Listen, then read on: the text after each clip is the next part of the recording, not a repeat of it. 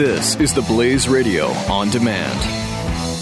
Individuals and businesses with tax problems, listen carefully. If you owe over $10,000 in back taxes or have unfiled tax returns, we can help you take back control. The IRS is the largest and most aggressive collection agency in the world, and they can seize your bank account, garnish your paycheck, close your business, and file criminal charges. Take control of your tax problems now by calling the experts at Tax Mediation Services at 800-600-1645. That's 800-600-1645. 800-600-1645. Games. Isn't that for the people that are escaping reality, right? Someone who goes home and plays a video game for a few hours or watches sports or, gets involved in Candy Crush or Angry Birds. Isn't games ways to leave the world and to shirk responsibility? Or is it the opposite? Is games ways to increase productivity, to become more successful, to do things that were otherwise impossible? Well, this next guest is an expert on gamification, especially as it applies to the workplace. He's going to talk about how you can use games and the theory behind games to make your life more successful, your company more successful, and everything that you do more productive. You don't want to miss this. Delving into current events to uncover relevant wisdom. This is the Charlie Harary Show With Charlie Harary. on the Blaze Radio Network. He's the CEO and founder of Enterprise Gamification Consultancy. It is a consulting company that goes around and shows companies how through concepts like gamification, having fun, motivation theory, psychology, neuropsychology, and behaviorism, you can actually grow your company and your productivity to the next level. He was a senior innovation strategist at SAP Labs in Palo Alto, California, and the global head of gamification initiative at SAP, where he worked for 15 years. In 2013, he also co-founded and leads the Innovation Europe Center Silicon Valley that connects European startups and companies with Silicon Valley. Mario, thank you so much for taking the time and welcome to the show. Thank you, Charlie, for having me. It's an honor to have you on, and I love what you talk about. But just for the audience, can you give us sort of a couple of sentences on what is gamification theory? So gamification, I just came up with a new definition for that. This is when video games and business had a baby. So you take the best of it. I love that. You take the best what you have from business and from games, put it together. Business typically or work is often not really fun or boring for many, many people. On the other hand, we have video games or games in general that are fun, entertaining, and can engage people for a really long time. And actually, they do much harder work at video games. So what about taking those elements that make games so interesting and engaging and put it on work and make work more fun? And that's what we are doing, what gamification is. Interesting. So gamification really is the idea of, like you said, making work fun. So how do you do that? I mean, work is work and fun is fun. So when you drill it down to, someone saying, okay, that sounds wonderful, but I love playing Candy Crush and I hate sitting at my desk. What are some of the ways that you sort of walk in and think through how to make things more fun? Yeah, so when you look actually at games and at work, you see that there are a lot of similar elements that we have. But on the one side, it's fun for games. And on the other hand, it's boring at work. So you have to do a lot of these little tasks, or there are rules, or there are obstacles, or there are goals that you have to achieve, or there's leveling up promotions, so to speak, that you have. But in a game, it's always fun. And somewhere else at work or in life, it's not that fun. And what are those things? So when you think of tasks, what is the task that you have at playing golf? That's nothing else than putting a ball in a hole, right? But that would not be a fun game. So what they do is they add obstacles and rules and tell you can only do that with a stick, a club, as we call it, and we put rocks and trees and other obstacles in between, and suddenly this game is fun. Think of work, where you do kind of always the same kind of things, and it's not really fun. Candy Crush, Angry Birds, when you look at that, when you look at me playing this game, you see always only the same kind of movements. I move my finger from left to right, from left to right, from left to right. That looks boring from your perspective, but from my perspective, it's fun. So there are game design elements. There are probably around 200 design elements that you can take and combine them in ways and apply them and help the players, the users, the employees, and we call them players, to reach their goals, to reach their interests and motivations that they have, and indirectly reach goals that are benefiting every stakeholder, the company, the clients, my coworkers, and so on. Interesting. So by just putting in, and as you're saying it makes a lot of sense, which is by just making what I do fit into the already known principles of what makes games fun. Because, like you said, games aren't fun in themselves. I mean, what's so fun about, connecting dots? Or, it's interesting, even as I'm hearing you say it, my son showed me this game the other day about, it was like an English game. Well, you had to find word connections, and you had to finish sentences, and you had to do math. And meanwhile,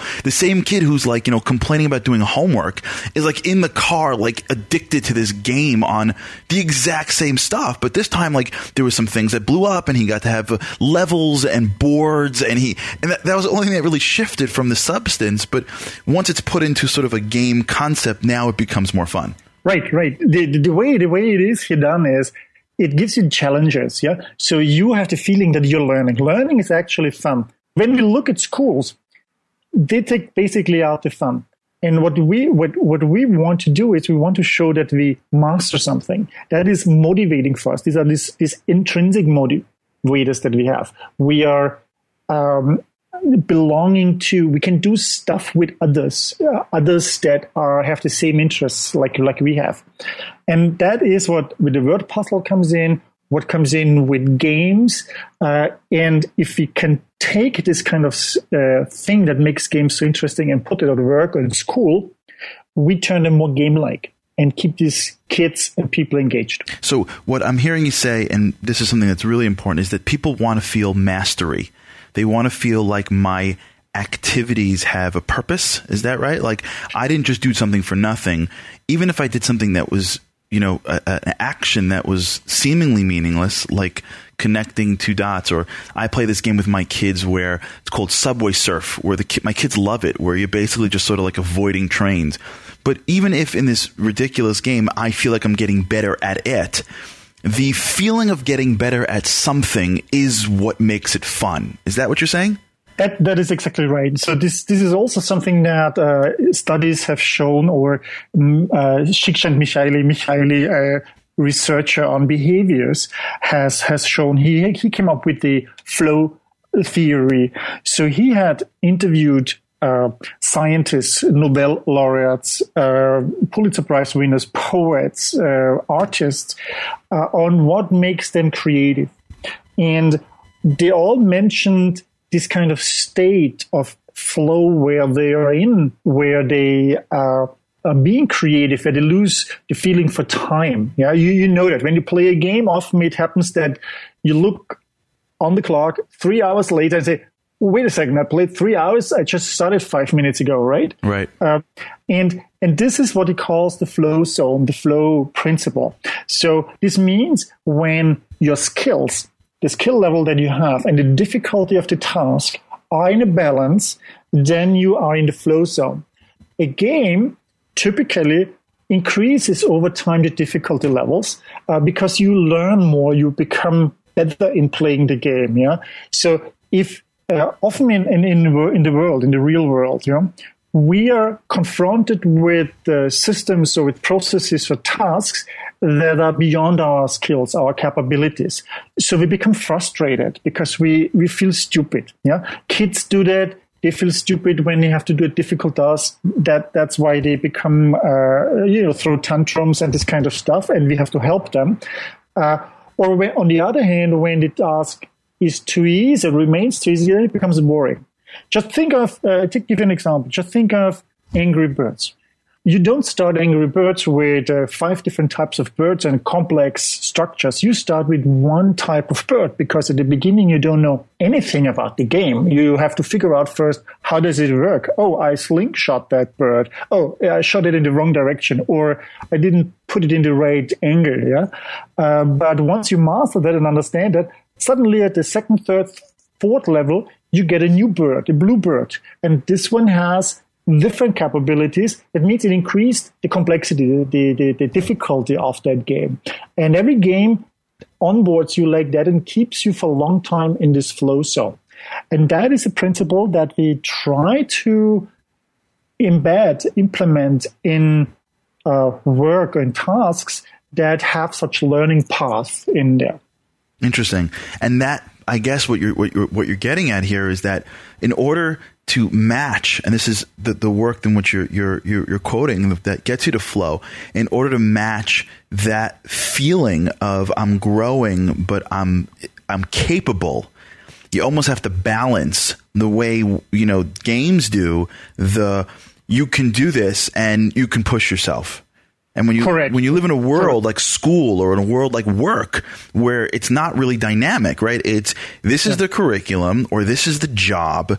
So do it. And if you're good at it, then you'll do it quicker and you'll just be bored. And if you're not good at it, then you'll just fail and get a D next to your name and we'll tell you that you're dumb. But the way that it becomes fun is when you can almost self-navigate yourself through the information. Yes, so information is an important point, yeah. You become more self-confident, yeah. Typically, you're missing a lot of information in real life, at work, in school. In games always give you information. So even if you don't know how to get to level 70 right now, yeah, you are sure that you will be able to learn that over the time, yeah.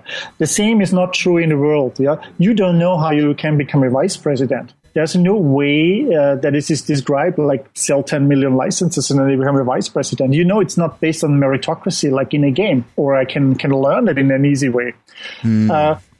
So that's when just think of school. Yeah, when you go to school, you have kind of you have an exam maybe at the end of the semester. Yeah, and then you still, for many months, you just don't know where you're standing. Yeah, what's your final grade? Now, that would be, if you do something like this, that it only resulting in an end battle if you figure out that you're actually getting up to certain levels.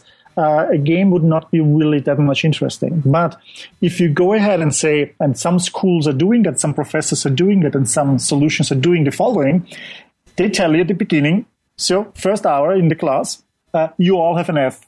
Yeah. And of course, the students who are A students say, hey, wait a second, that cannot be. I'm an A student. I don't have an F. Yeah. But the professor says, no, you haven't done anything yet. Yeah. We haven't done anything accomplished so far in this class.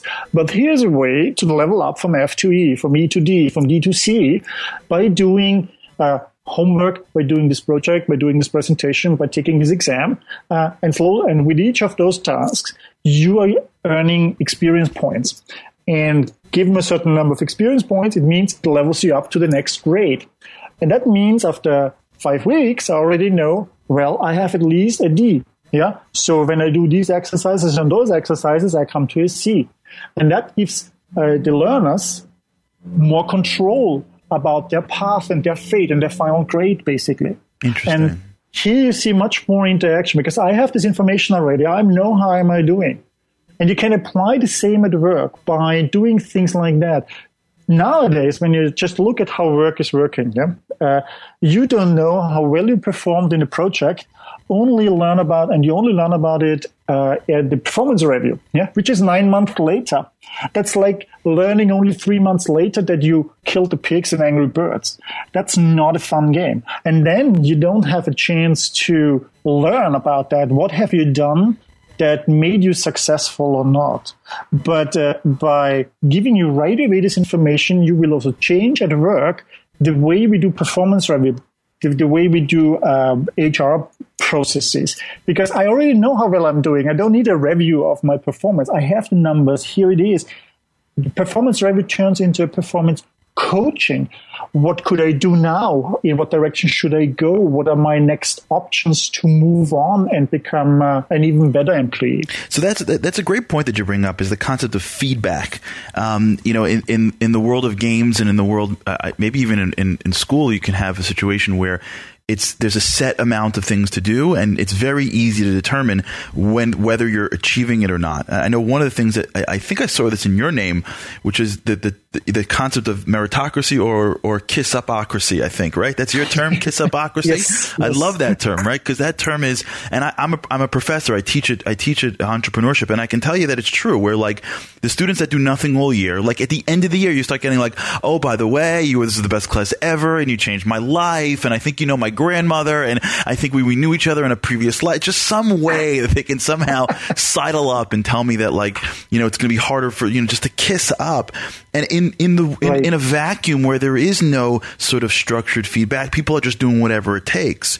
But how do you, as a business, you know, and maybe the answer is to be more creative, but how does a business go from what is sort of a very structured approach? Either you kill the things or not, either you jump the trains or not, either you know how to answer question 15 or you don't, which is more clear, to things that are less clear, like, do you know how to, you know, deal with adversity? Did you know how to nail the client? Did you know how to add value in the presentation that takes place in every single day of work? How does an environment like work, which is more, you know, dynamic, which is more unpredictable, take these core values and make them something that you can give feedback for more often?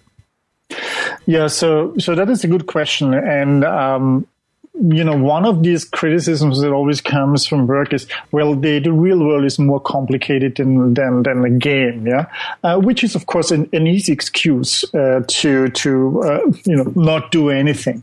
The fact is that at work we do a miserable job of really tracking data on employees. And I mean that in a positive way. We don't really know who is doing things how well, and how can we help them to become better. We have certain professions such as salespeople or support center agents where we have a lot of hard data, but not for other people, not for other employees. And that makes work, the job life, corporate life, really unfair for a lot of people, because feedback and evaluations are based on, you know, what people say, opinions, and they're not fact-based. Many people at work also, the criticism that I hear is, well, it's difficult and you can't all measure that stuff. But on the other hand, we spend billions of dollars to make things measurable, and then we just give up here at the most important thing, where it's about people and getting keeping the right resources, and not making, you know, gut decisions. So one of the things is, of course, figuring out how can I make things more measurable and more transparent, even in a flexible environment, or empower people that they have an opportunity to see that where they are and collaborate and see where the others are. In complex video games such as World of Warcraft, you have player stats.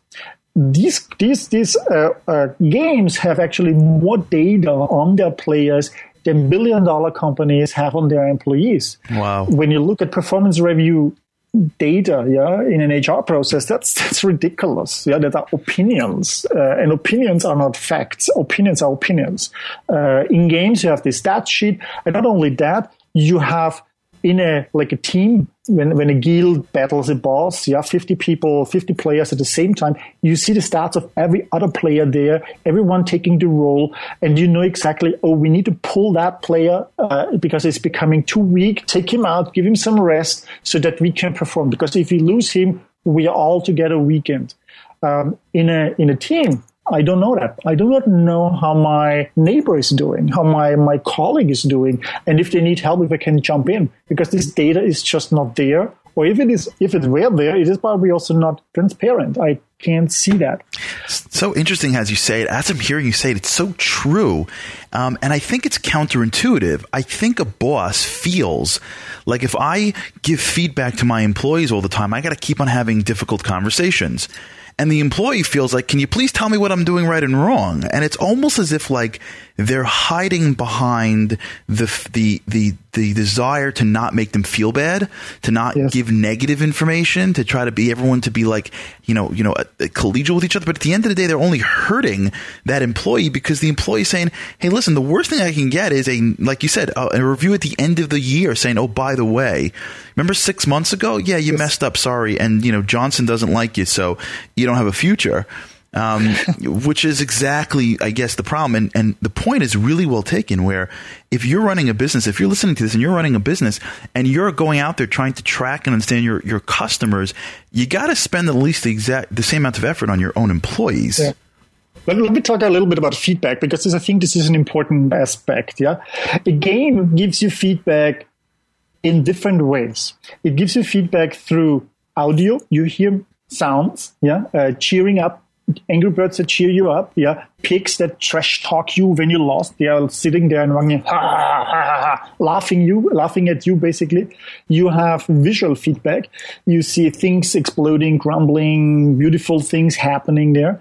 You have, if you have a force feedback controller or a phone that rattles, then you have sensory feedback in there. And then, of course, you have this data like points and stars and other things that are coming in there. Now, think at work. When was it that you heard the last time a thank you from a colleague? You probably have, most of the people that ask that at a presentation or at a talk, they have to think hard, Only one or two always have, yesterday somebody said that, and that's in the afternoon of the next day already, So we have not institutionalized a proper feedback loop. Now, feedback is not easy. There are at least 3 types of feedback. One feedback is the appreciative feedback, like you worked over the weekend in order to prepare this report, and then you want to hear something like, good, I really appreciate that you came over into the weekend and did that for us. That's really great. But then there's the coaching feedback. The coaching feedback basically helps you to is thought to help you to become better, or what direction you should go. And then there is the evaluative feedback, where you say, well, you could have done it better because we'd expected this and those. And while you think you may give feedback, you may be actually not giving the right feedback. If you give somebody an evaluative feedback that the report is not looking good, it could have been better, and this guy worked over the weekend, you basically demoralize this guy. So many managers just don't have an idea of what proper feedback giving is, and the sensory or the empathy to figure out what the feedback is that the employee right now needs. And games basically keep that in a balance. They give you all the time the same. They give you a good balance of all 3 types of feedback in different forms of sensory, from audio, visual feelings that you have. Mm-hmm. Interesting. I think, that's exactly right. I think the feedback is what you were saying earlier is sort of leading into your mastery. It's funny, as you're talking, I'm drawing a little bit of a diagram I wanted to sort of share with you, which is I'm hearing the following, and tell me if I'm missing it, is that feedback, challenges, structure is what gives you the feeling of mastery and growth, what gives you the feeling of purpose, which is what really people look for in terms of fun. Yes. So purpose is also a good one. Then there are more motivational factors. So we talked here about game design elements or factors that motivate people and interest or hook people. Some of them are that I feel autonomy, that I'm not being told the exact way of how I have to do that. Like this micromanagement kind of thing. But that I have, I get this message. Here's the purpose. And how we get there, it's up to you. So just think of it. I could tell you, take this log and put this log on the other, put a nail in there. The other option is I could tell you, build a ship. And the third one is I tell you what's on the other side of the ocean. And this is a fantastic world. And then the guys will find a way to get there. And this may be a ship. This may be a different way. This is autonomy, basically. Now, there are other things in there, like for many people, very important is socializing, that they can do it with others, that they have an excuse to be with others, to reach out with others, socializing. So we are social animals. And that is another important factor here.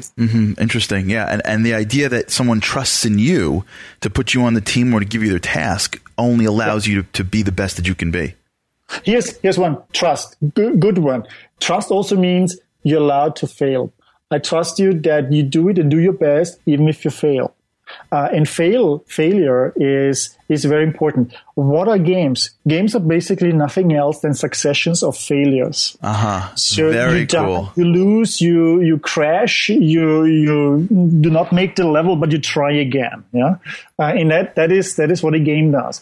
The funny thing is that we have today this helicopter parenting thing, yeah, where the parents are hovering over the children, not letting them basically out of their sight, always being supervised, trying to prevent them from failures, and so on. But on the other hand, the kids, these are the same kids that are playing the most. When they are turning 20, 21, they have played 10,000 hours of video games.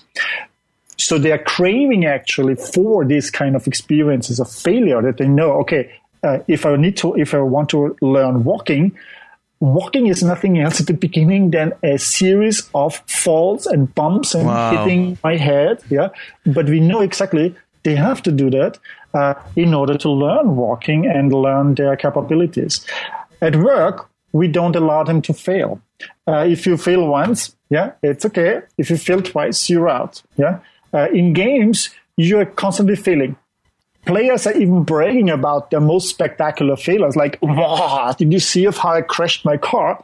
Have you ever heard that at work that somebody said, wow, I just sank a $1 million project? Yeah. Nobody would say that. Yeah. Right. But this is so important because you learn, and if you learn something and can go on and take these learnings and put it in the next project and avoid these things, that pays off there. Right. And that I think presupposes that you're in an environment where you're trying to learn something and the failure is taking you towards learning versus an environment where you're not given an option even to learn. You're just trying to do a task for as cheaply as humanly possible. And failure is the detour. And this really, it seems like gamification really is sort of the path back to the real confidence of self, right? And we know intuitively that if I'm going to do something great, I'm going to have to fail. And as long as we're given the environment to do so, then we're happy to fail. Like you said, we're happy to, try again, as long as the environment doesn't say, okay, now that you failed, I'm pulling your autonomy or I'm pulling your opportunity because that means that you're not good enough. You know, what's amazing is that without even realizing it, I am part of gamification, meaning I'm looking at my Delta app and I'm watching my frequent flyer mile program increase. I'm, looking at my LinkedIn profile and watching them telling me like, you're almost there and someone's checking you out. Everywhere we look, it seems as if people are using these like game type features to sort of get me to do more stuff. Correct. Yeah. So actually good gamification, you don't notice that. Yeah? For example, loyalty programs, you mentioned that is one of the things. These are very simple models of gamification. But did you know that LinkedIn is a heavily gamified system? Because what it does is it nudges you into sharing more information about yourself. Yeah. So just remember the first time you logged in and created your profile and filled out the information, and you were not sure how much you should put in there, and then you saw this progress bar on the side that said 40% of your profile is complete. Yeah. And you said, oh man, how can I get this to 100%? And then you added more information to see this progress bar going up. Yeah. It's such a stupid little thing going up there. And there are tons of these additional elements in there that encourage you to share more updates, to update your profile, to comment on others, to write a blog, etc. The same with Amazon. Amazon, the shopping website, when you go in there and you look for a book, search for a book, and you find this book, and then it says, only 3 items left in stock. Then you say, if I'm not buying that right now, somebody else will get my book, yeah, and I won't have one, or I have to wait longer, yeah. I mean, it's ridiculous, but that is how it works. People become kind of irrational. I mean, people are irrational, but here and there going and buying that fast or writing reviews. And we see that with a lot of systems. Think of any system that hooks you where you are in the system. Think of Pinterest. Yeah, Pinterest uses a lot of other game design elements in there that make it so addictive, and Facebook and other systems. We don't want to start here. Yeah. And they are applying that very well, and you don't even notice that you're being gamified. And what's funny is that we can do all of that in our lives. Meaning, my wife is trying to get my kid to go to bed on time, and she knows that all I got to really do is make a chart, put it on top of his bed, give him a check, and somehow this kid who can never get into bed is jumping into bed because he's almost there. We do this, and I think what's really powerful about this interview with you is that each and every one of us need to realize that what we do intuitively can really be brought bigger into our lives. We can think about it. We can come up with new ways and not just sort of say, okay, that's cool for recreation, but to bring it in. I want to jump into an area that you mentioned just now in LinkedIn. I remember reading a research study about how people are almost neurologically programmed to do things in which they almost think they win. How when you go to casinos, they always have it that you always win. When you buy the scratch off lotteries, you always got 2 cherries and you need 3 for $1 million a day for the rest of your life. And is that sort of how it works? Meaning, are these programs, are these gamification ideas, are they sort of letting us feel like we're almost there, which almost gives us a motivation to get there? Yes. So we're talking here about those motivators that you mentioned, are extrinsic motivators. So I promise you a reward for doing something.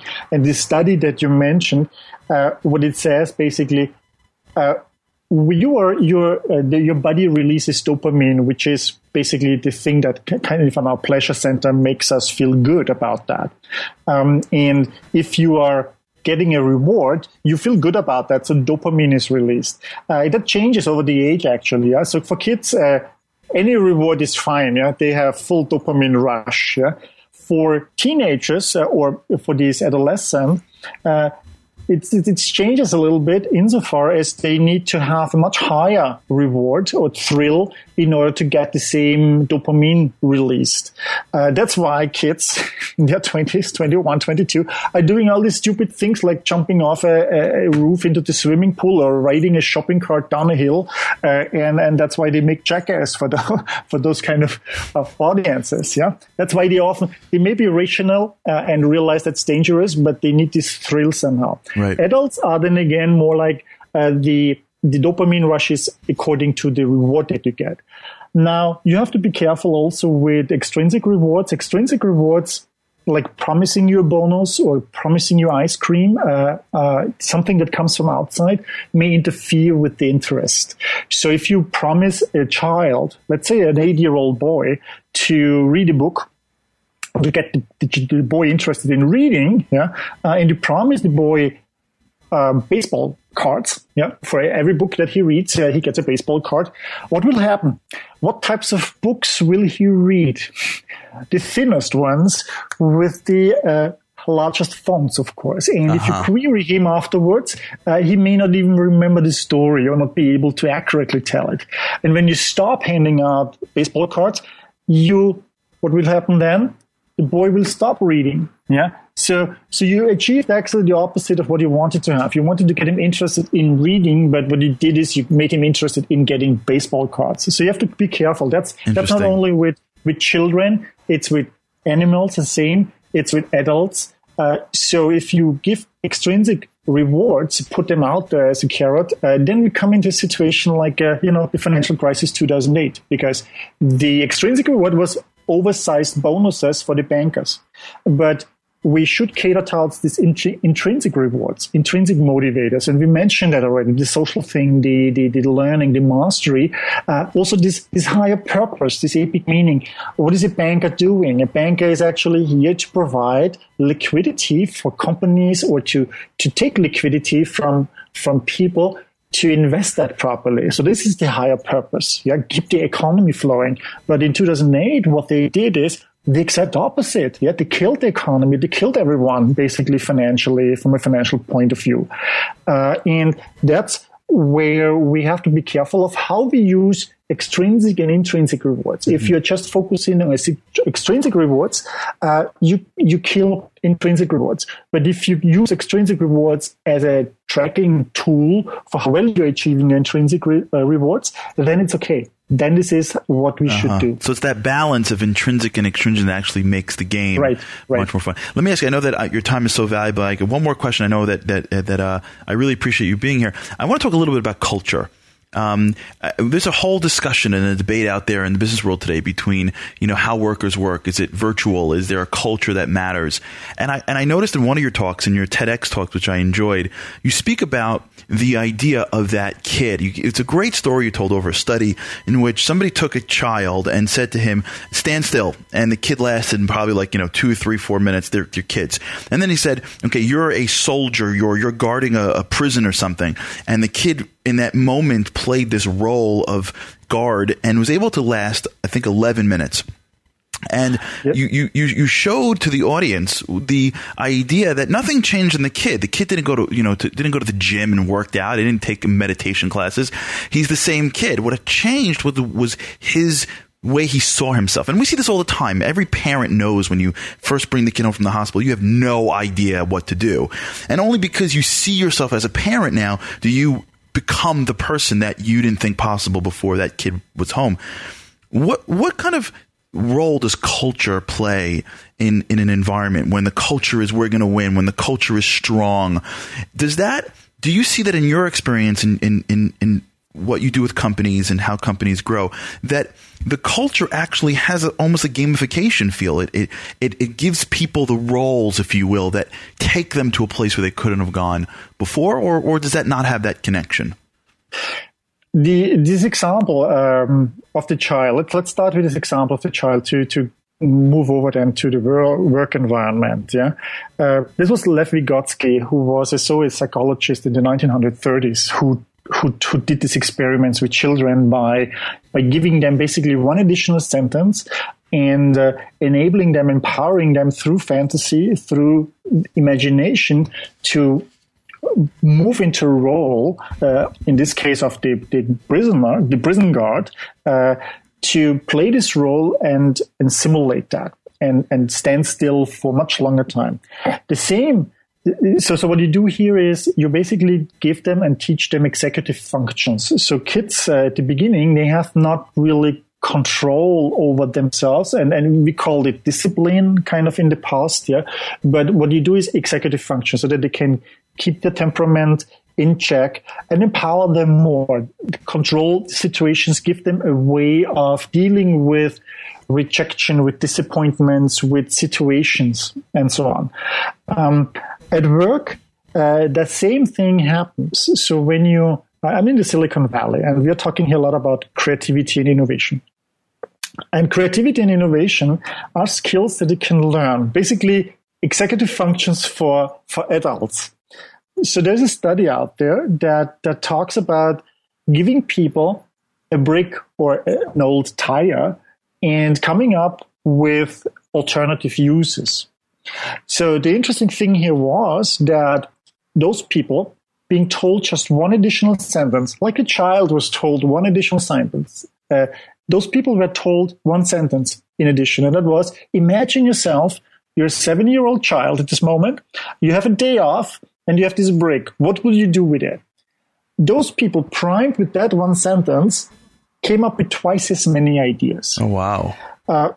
So this is this kind of, again, fantasy role kind of thing that you're limiting yourself and not giving you the liberty, especially as an adult, to come up with silly things, with stupid things, or things that sound stupid at the beginning. But a game helps you with that because it allows you to enter this playful mode where you can be silly and not being retaliated. And how important it is, you will see when you just think of some Silicon Valley success stories. Imagine yourself 10 years ago, you had $1 million to invest, yeah, in a promising startup, and somebody comes to you and says, "Hey, Charlie, I have this great idea of this platform where people can send each other 140 characters. Wouldn't you like to spend $1 million in that?" And you would have said, "What a stupid idea is that?" Yeah, we of course know this story today. It's Twitter, and it's a multi-billion-dollar company. So here in this case, we did not allow ourselves to think outside that thing because we limited ourselves to what we thought is appropriate at work or in our adult life. And that prevented us from being more creative or innovative or see something else. Games give you this little narrative often, kill the pigs, because they stole the eggs, and suddenly you get into this mode. Or when you do something like call center agents, and they have to close tickets and they be on the phone with the people, and you put these numbers behind a ship, a pirate ship that's moving from a harbor to a treasure island, and every closed ticket, every completed call moves the ship a little bit, is basically represented through the wind blowing through the sails. You will suddenly see people being engaged, coming with pirate gear into the work, just in order to get that stupid paper ship on the wall towards the treasure island, rather than have a pirate party in the evening. Amazing. And these are the things that allow us to really engage people and do more than they normally would. I love what you did, and that's such a great way to end. I think if people sort of realized how little it takes to get people excited, if they just focused on them and built them and let them feel good and that they're growing, I think it'd be a really big change in business and in life. Mario, how do people find you if they want to find more? I know that you've got a book on Amazon, Enterprise Gamification. How else can people get to you? Yes, so I have, of course, a website, enterprise-gamification.com. I have not only one book, I have 7 books. Oh, so wow, 7? 7 books, yes. So God I have published 7 books in the last 2 years on gamification. The main book you mentioned already, Enterprise Gamification. There are more books with specific examples on banking, on sales and support, on fitness and health. This is an interesting area and an exploding area, really, in the number of applications where gamification is used, in how to use it for communities, online communities, or innovation management, and in human resources. We also have a large wiki, gamification wiki, with now over 1,700 articles, where we have like 400 or 500 examples of how gamification is used in a lot of business scenarios. We have like 80 or 90 categories that we tagged in there. There are technologies that can help you with that. And so if you're interested, just go on the website. You find all contact information, all resources, and also the links to materials, industry reports that we wrote about how to gamify sales and how to gamify everything else. So that's where you can go. Excellent. And that's enterprise-gamification.com. Mario, thank you so much for taking the time. We really appreciate it. Thank you, Charlie. Thank you, everyone, for listening in. Thank you very much. It's not just about the facts. It's about perspective. This is the Charlie Harary Show with Charlie Harary.